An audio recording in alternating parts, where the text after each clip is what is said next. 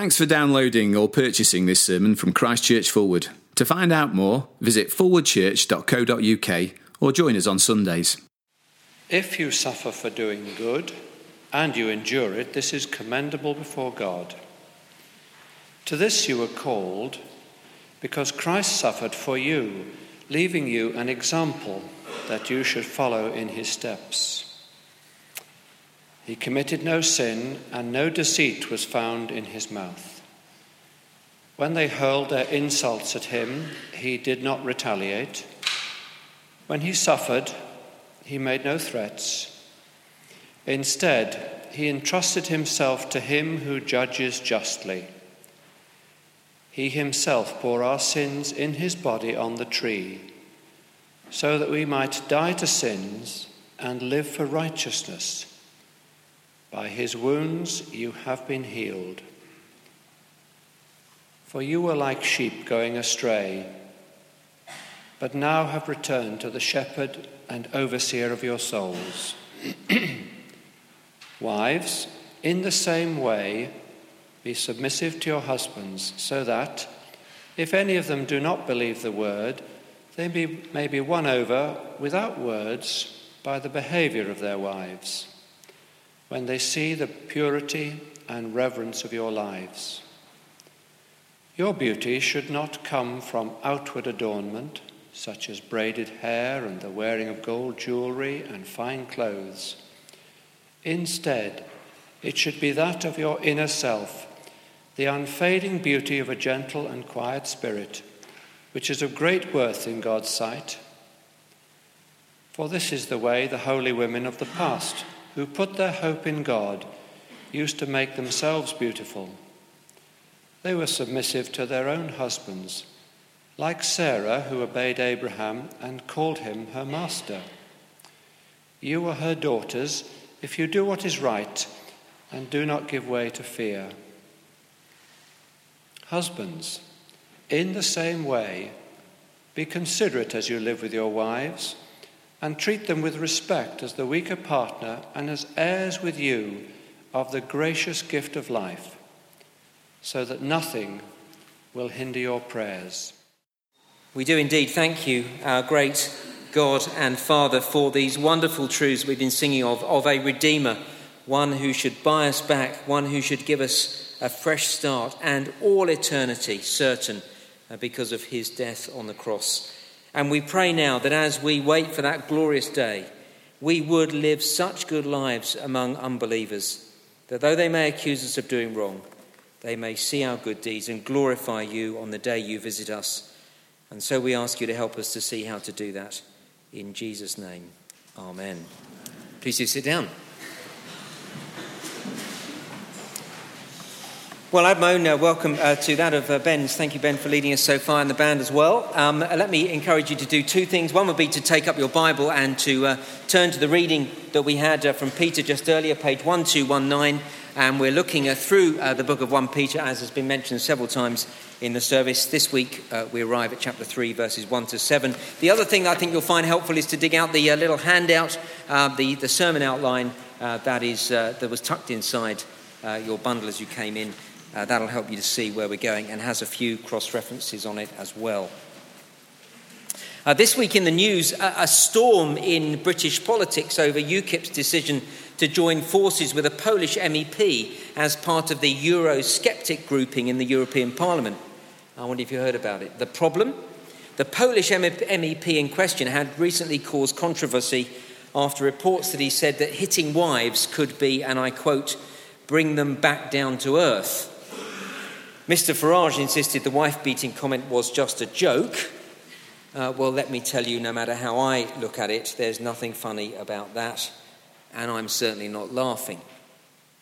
Now, I mention it tonight because I want to assure you that as we read the first verse of 1 Peter chapter 3, whatever Peter is saying here, he is not advocating wife-beating, and he is not creating an environment where wife-beating would be encouraged or considered acceptable, even as a subject of sick humour.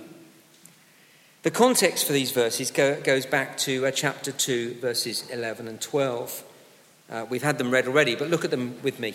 Dear friends, I urge you as aliens and strangers in the world. No, you don't feel at home in this world. This is not your home. You're waiting for a greater home, the future home. As aliens and strangers in the world, abstain from sinful desires which war against your soul, and live such good lives among the pagans that though they accuse you of doing wrong, they may see your good deeds and glorify God on the day he visits us. Here, Peter is saying, from here, live such a good life that others may even want to become Christians as they see you living such a good life. Live a life that is distinctively Christian, a life that will reinforce, if I can put it this way, the verbal proclamation that you've already given of the gospel. We saw that in chapter 2, verse 9. So speak out about the glorious truth of the gospel and then back it up by a great life, a life that is so impressive. Others will say, I want to know some more about that. Now, last week we saw that good life, such a good life, is worked out in a life of submission. Last week, submitting to the governing authorities, chapter 2, verse 13. Submitting in the workplace, here it is slaves and masters, but we saw that the closest to that is employer-employee, chapter 2, verse 18. And this week, working out this life of submission in the home, chapter 3, verse 1. In our small group on Wednesday, we grappled hard trying to work out what it would look like to submit to every authority, even to unjust employers. But if we found it tough last week, I'm guessing that this week, just the reading of chapter 3, verse 1 has left a number here feeling uncomfortable, and especially with the Polish MEP news story hitting the headlines this week. You see, to the modern ear, submission, and especially submission of a wife in marriage, sounds draconian. I don't remember much about my childhood. I don't know why, it's just one of those things. I just don't remember much about it. But one thing I do remember vividly was every Saturday afternoon watching the wrestling on World of Sport with Dickie Davis. I wasn't that interested in wrestling, but it came on at about 4:30 in the afternoon. And I remember it not because I was into wrestling, but because I'd be waiting for the football results to start coming through on the Vidi printer at 4:45. That will mean nothing to you. What on earth is a Vidi printer? It won't mean anything to you either, I realise. Well, you see, the football results used to sort of come in, sort of tick. See, Simon remembers. And 15 minutes before that, at 4:30, World of Sport would show 15 minutes of wrestling with characters like Big Daddy and Giant Haystacks. Some of you remember them in this part of the congregation. And every bout began with the referee announcing that the contest would be won with 3 falls or a submission. So before I became a Christian, that was my understanding of submission. Submission is something you're forced to do by someone bigger than you, fatter than you, and uglier than you. I submit was the reluctant cry that a bully extracts from his victim. Now, of course, if that is your understanding of the word, then of course you'll be outraged by chapter 3, verse 1, because to you, chapter 3, verse 1 reads, wives, give in to a bully that's bigger than you, fatter than you, and uglier than you. He's called your husband. Let me assure you that is not what's going on. Put this in context and we'll see that submission is not a case of a strong person dominating an inferior member of the human race. Take note of just 4 words in verse 1. Wives, in the same way. Those are the 4 words. Wives, in the same way, be submissive. See, in the same way points us back to the end of chapter 2 and to the example of Jesus. We saw last week that as Peter begins to show us where we should submit, right slotted in the middle is Jesus' example. He is to be the supreme example for us. Chapter 2, verse 21, we are to follow in his footsteps. And as we look at Jesus, we can say loud and clear that submission is not a mark of inferiority or a statement of inequality or a sign of weakness. Jesus was not inferior to those he submitted to. Verse 23, when they, that is the crowd, when they hurled their insults at him, Jesus wasn't inferior to the crowds who insulted him. And Jesus' submission was not a consequence of inequality. Again, verse 23, when he suffered, he made no threats. Instead, he entrusted himself to him who judges justly. Jesus, God the Son, is equal with God the Father. And Jesus' submission did not come from inferiority or inequality, and his submission did not come about because of weakness. Again, verse 23, he made no threats. That's quite powerful. When you look at Matthew chapter 26, verse 53, I've put the reference on the handout. Because that verse tells us that Jesus had legions of angels at his disposal. He made no threats, but he could have said, "Oi, what are you doing? All I have to do is call down," and legions of angels. Now, when we're talking about angels, we're not thinking about little Christmas tree decorations. Just one angel appeared to a hard, tough man like a shepherd and left them terrified. Had Jesus called more than 12 legions of angels down, he could have wiped out a lot of them. Now, the point is, it is clear as we look at Jesus that submission is not a sign of weakness, and it doesn't imply inferiority or inequality. Rather, to submit is a way to live a distinct life in this world. So, over the page, first point, wives submit, verse 1. Wives, in the same way, be submissive to your husbands, so that if any of them do not believe the word, they may be won over without words by the behaviour of their wives. Now, look, before we go any further, there'll be a good number here who are not married, and you might at this point decide just to switch off. Please don't, for at least two reasons. There might be other reasons, but I can think of two why you shouldn't switch off. First, you might not be married right now, but you might marry in the future, and this will help you to consider what Christian marriage, will look like. It will help you to think about the sort of person you might marry and the sort of person you should be in marriage. Second, if you're not married right now, and even if you never plan to marry in the future, understanding what the Bible says about marriage will help you to pray for married people and enable you, perhaps, to help your friends when they are struggling in marriage. So, two reasons not to switch off, even if you're not married. And a word to the blokes here too. While the first part of this passage speaks to wives, from verse 6, husbands are addressed too. So please don't switch off. So then the principle of submission is to be lived out in marriage. In all marriages, note in verse 1, this speaks to a Christian married to a Christian and a Christian wife married to an unbelieving husband. The desire of the Christian wife married to the unbelieving husband is, verse 1, that they may be won over, that is, won to Christ by the submissive lifestyle of their wives. Now again, let me say two things about this. First, this is not encouraging Christian girls to marry unbelievers. There's plenty throughout the Bible that discourages that. No, this is addressing the situation where a woman has become a Christian when already married to an unbeliever. Second, verse 1 is not suggesting that an unbelieving husband will become a Christian purely by the Christian wife living a good life. If you look carefully at verse 1, if any of them do not believe the word. The point is, they've already had the word of God taught them, but they haven't yet put their trust in Christ. So now try and win them over, reinforce the word that has been spoken to them with a life that impresses them. Now remember, that is Peter's primary concern here, right through this section. He's writing to encourage us to live lives in a world that will win people to Christ, even in a society that rejects Christians. So he's saying, speak out for Jesus and live such a good life that others may be intrigued by our lifestyle and want to know more about Jesus for themselves. So as we read verse 1 and 2, let's pray for and support wives in this church family who are married to men who are not Christians. There are a number here, and they find it tough that their husbands don't follow Christ. Their hearts break for their husbands. And let's face it, most of us find that home is the place where it is most difficult to live a consistent Christian life. It is hard, but when wives do live outstanding Christian lives at home, it often results in unbelieving husbands becoming Christians. I think back to my days in Harold Wood, St. Peter's Harold Wood in Essex. We had a dozen or so women who were married to unbelieving husbands in the congregation. And those women met to pray, to encourage each other to live as they should at home, to pray for their husbands to become Christians. And we, the Christian men who knew them, did things together with them.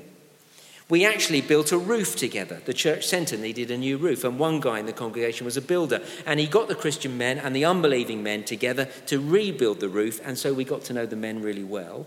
And to cut a long story short, about a dozen men agreed to attend a Christianity Explored course, and just for those men, And over the next year or so, 9 or 10 of them became Christians.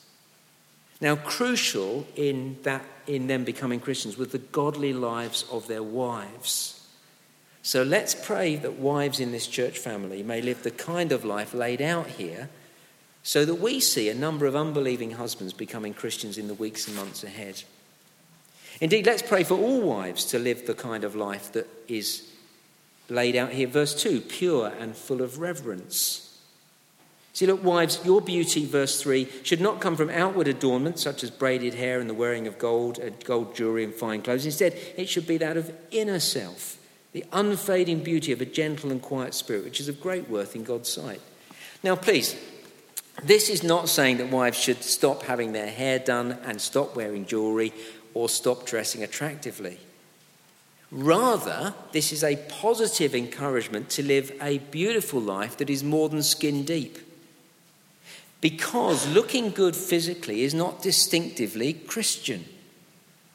The world is obsessed with outward beauty. Go to Meadle Hall on a Saturday afternoon. No, don't. I don't know why I just told you to do that. I'm saying look at the amount of money spent on beauty products, on clothes, on accessories, on hairdressing. The sums spent are eye-watering. So looking good physically won't win anyone over to be a Christian, because there's nothing distinctively Christian about looking good, which is why I don't bother. There's nothing wrong with it, just nothing specifically Christian about it. But there is another beauty, an inner beauty, that is otherworldly and speaks powerfully to this world. And it will speak very powerfully to unbelieving husbands. And of course, this is not just directed at wives who are married to unbelieving husbands. This is a word to all wives, as we've already seen in verse 1.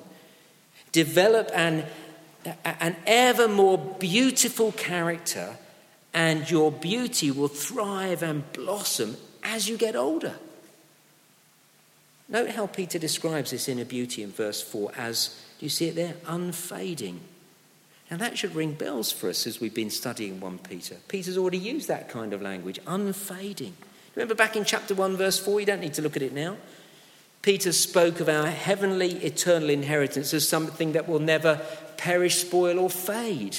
We have an unfading inheritance, in contrast to everything in this life that does fade. Here we're reminded that physical beauty fades, but there is an inner beauty that is unfading. Physical beauty fades. Just a trip to a nursing home or geriatric ward will tell you that.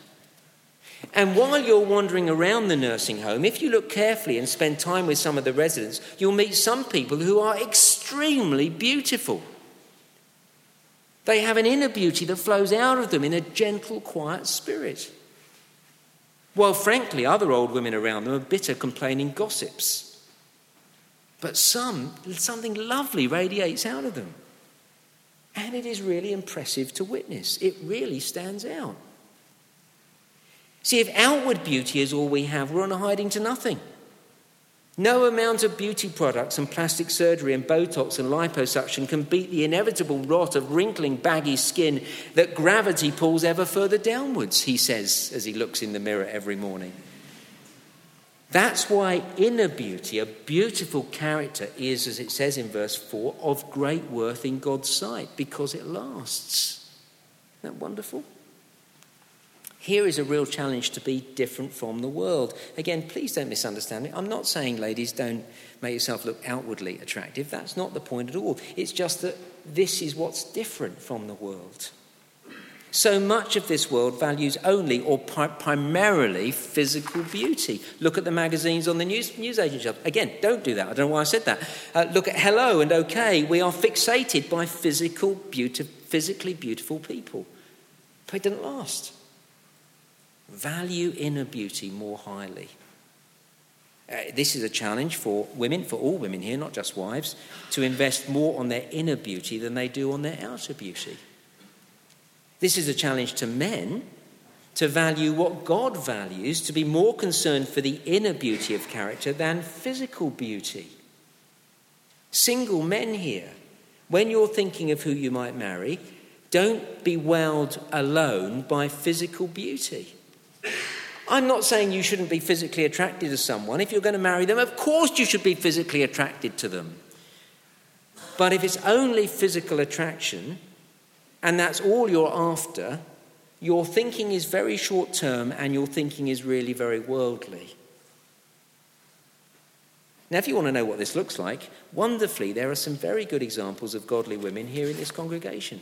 Women who, as they get older, become more beautiful because of the purity and reverence of their lives. Women with a gentle spirit. It is lovely to see. Gentle, not wanting to dominate their husbands. Willing to submit to their husbands and allow their husbands to take the lead, as is the biblical norm. Now, I could point to women in this congregation. Peter points to godly women in the Old Testament. Look, verse 5. For this is the way the holy women of the past who put their hope in God used to make themselves beautiful. They were submissive to their own husbands, like Sarah, who obeyed Abraham and called him her master. You are her daughters if you do what is right and do not give way to fear. Now, there again in verse 5 is one of the great themes of the letter. Do you see? They put their hope in God, that word hope. They had their confidence fixed on the future. See, it is women who live for the Lord and for the hope of their heavenly inheritance, which we saw back in chapter 1, verse 3, that same word hope. It is those women who will become increasingly beautiful in character. They're looking ahead. Hope is in God. Hope's in the future, not just in this life.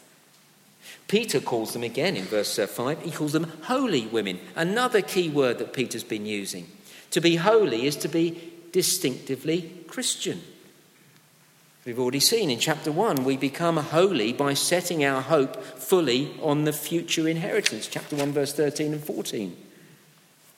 So verse 6, look at Sarah, Abraham's wife. She wasn't perfect, but she's held up as one who lived a life of submission to Abraham. And Peter says to Christian women, you are daughters of Sarah if you do what is right and don't give way to fear. Now, doing what is right in this context is living a life of submission. And not giving way to fear, well, here's another big issue Peter is beginning to develop right now. So in chapter 2, verse 17, he told us to fear God. In chapter 3, verse 14, next week, we'll see that if we're to live a distinctively good life, it will be a life that doesn't blend in with the world, but a life that fears Jesus Christ, that fears him above the world. So here he's saying, wives, yeah, you may be fearful of living a life of submission, but here Peter says, but fear God most. Obey him above all things, and that will give you the courage to live this kind of life. Well, so much for wives. Now Peter turns to husbands, the second point on the handout, and you see we're nearly at the end. And husbands, be considerate, verse 7. Husbands, in the same way, be considerate as you live with your wives.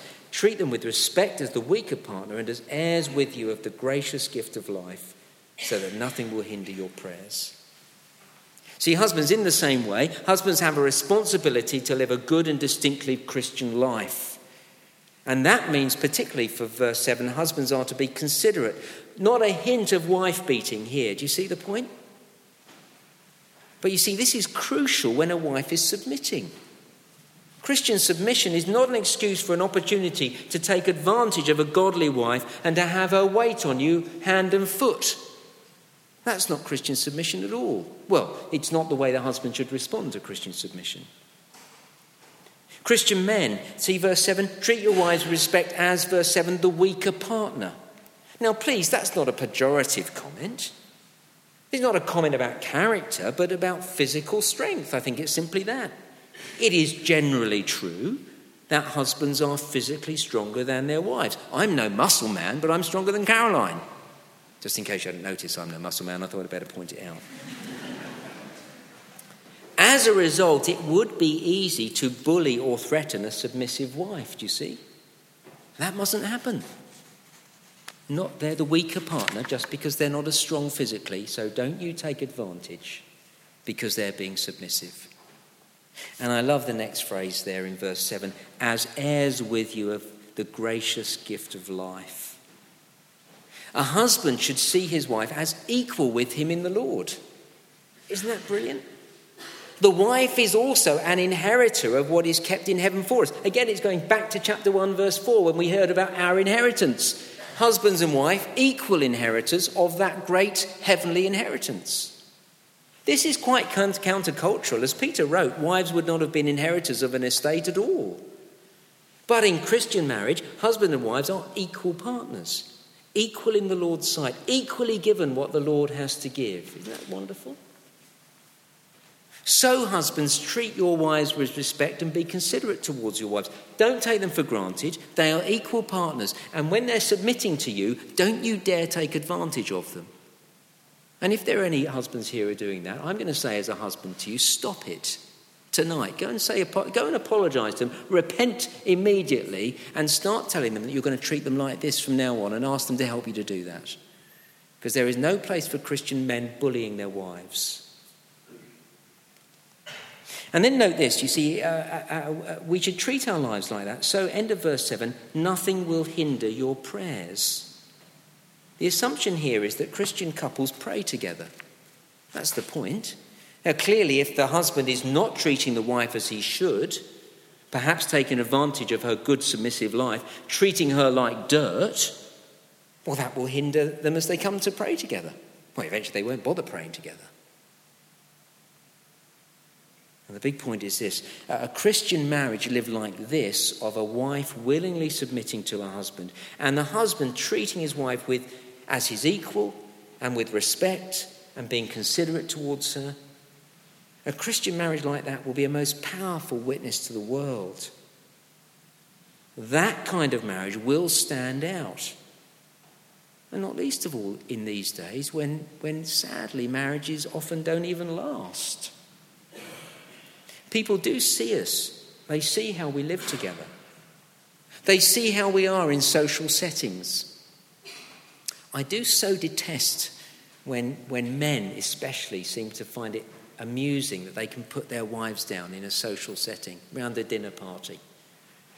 Or when their wives are not around and they're just talking about her indoors. That's what the world does, not for us to do. Live differently. The world sees how we live when we invite them into our homes and share our lives with them. And a Christian marriage is a very powerful thing. It is a very attractive thing. People will look on and say, even if they don't say it to us, they say, there's something different about the way they live. I like that. I want that. And ultimately it will speak of them about Jesus. And will speak of the greatest marriage in the universe, the marriage between Christ and his people. The ultimate relationship that completely fulfills us. The marriage we were made for. Friends, you see, if we can live this way, it'll be very powerful indeed. This is what it is to do, verse 12. Live such good lives among the pagans. They accuse you of doing wrong. They just may see your good deeds. They just might and think, I want a slice of that. So that they're ready to praise God when he comes and visits us. Let's pray together.